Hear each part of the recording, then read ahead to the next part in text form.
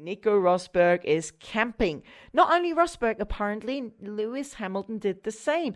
Well, they were not, I tell you, they were not, of course, on the normal muddy, rain-covered Saturday night campsites on the greens around the track. They were, of course, in a special area with security. Otherwise, it wouldn't be possible. But still, I think it's quite down to earth. Those two guys, and I believe Sebastian Vettel as well, come with their, of course, luxurious motorhomes. Well known from NASCAR, IndyCar, the old Champ Car days, where the US racing drivers all traveled to the races with their motorhomes. And I remember the old Champ Car days when Dario Franchitti, Greg Moore, Jimmy Vasser, Paul Tracy, they got together and had a barbecue all together after they raced each other.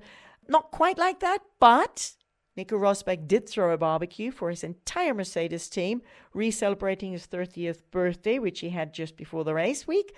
And he invited Lewis Hamilton. Hamilton was quoted by a colleague of mine having said, the best food or the best dinner is a free dinner. Not sure if he really did say that, but I'm sure the team had a blast, had a really nice barbecue. And Nico Rosberg's chauffeur and chef is a former French star chef. So you could imagine it was a deluxe barbecue.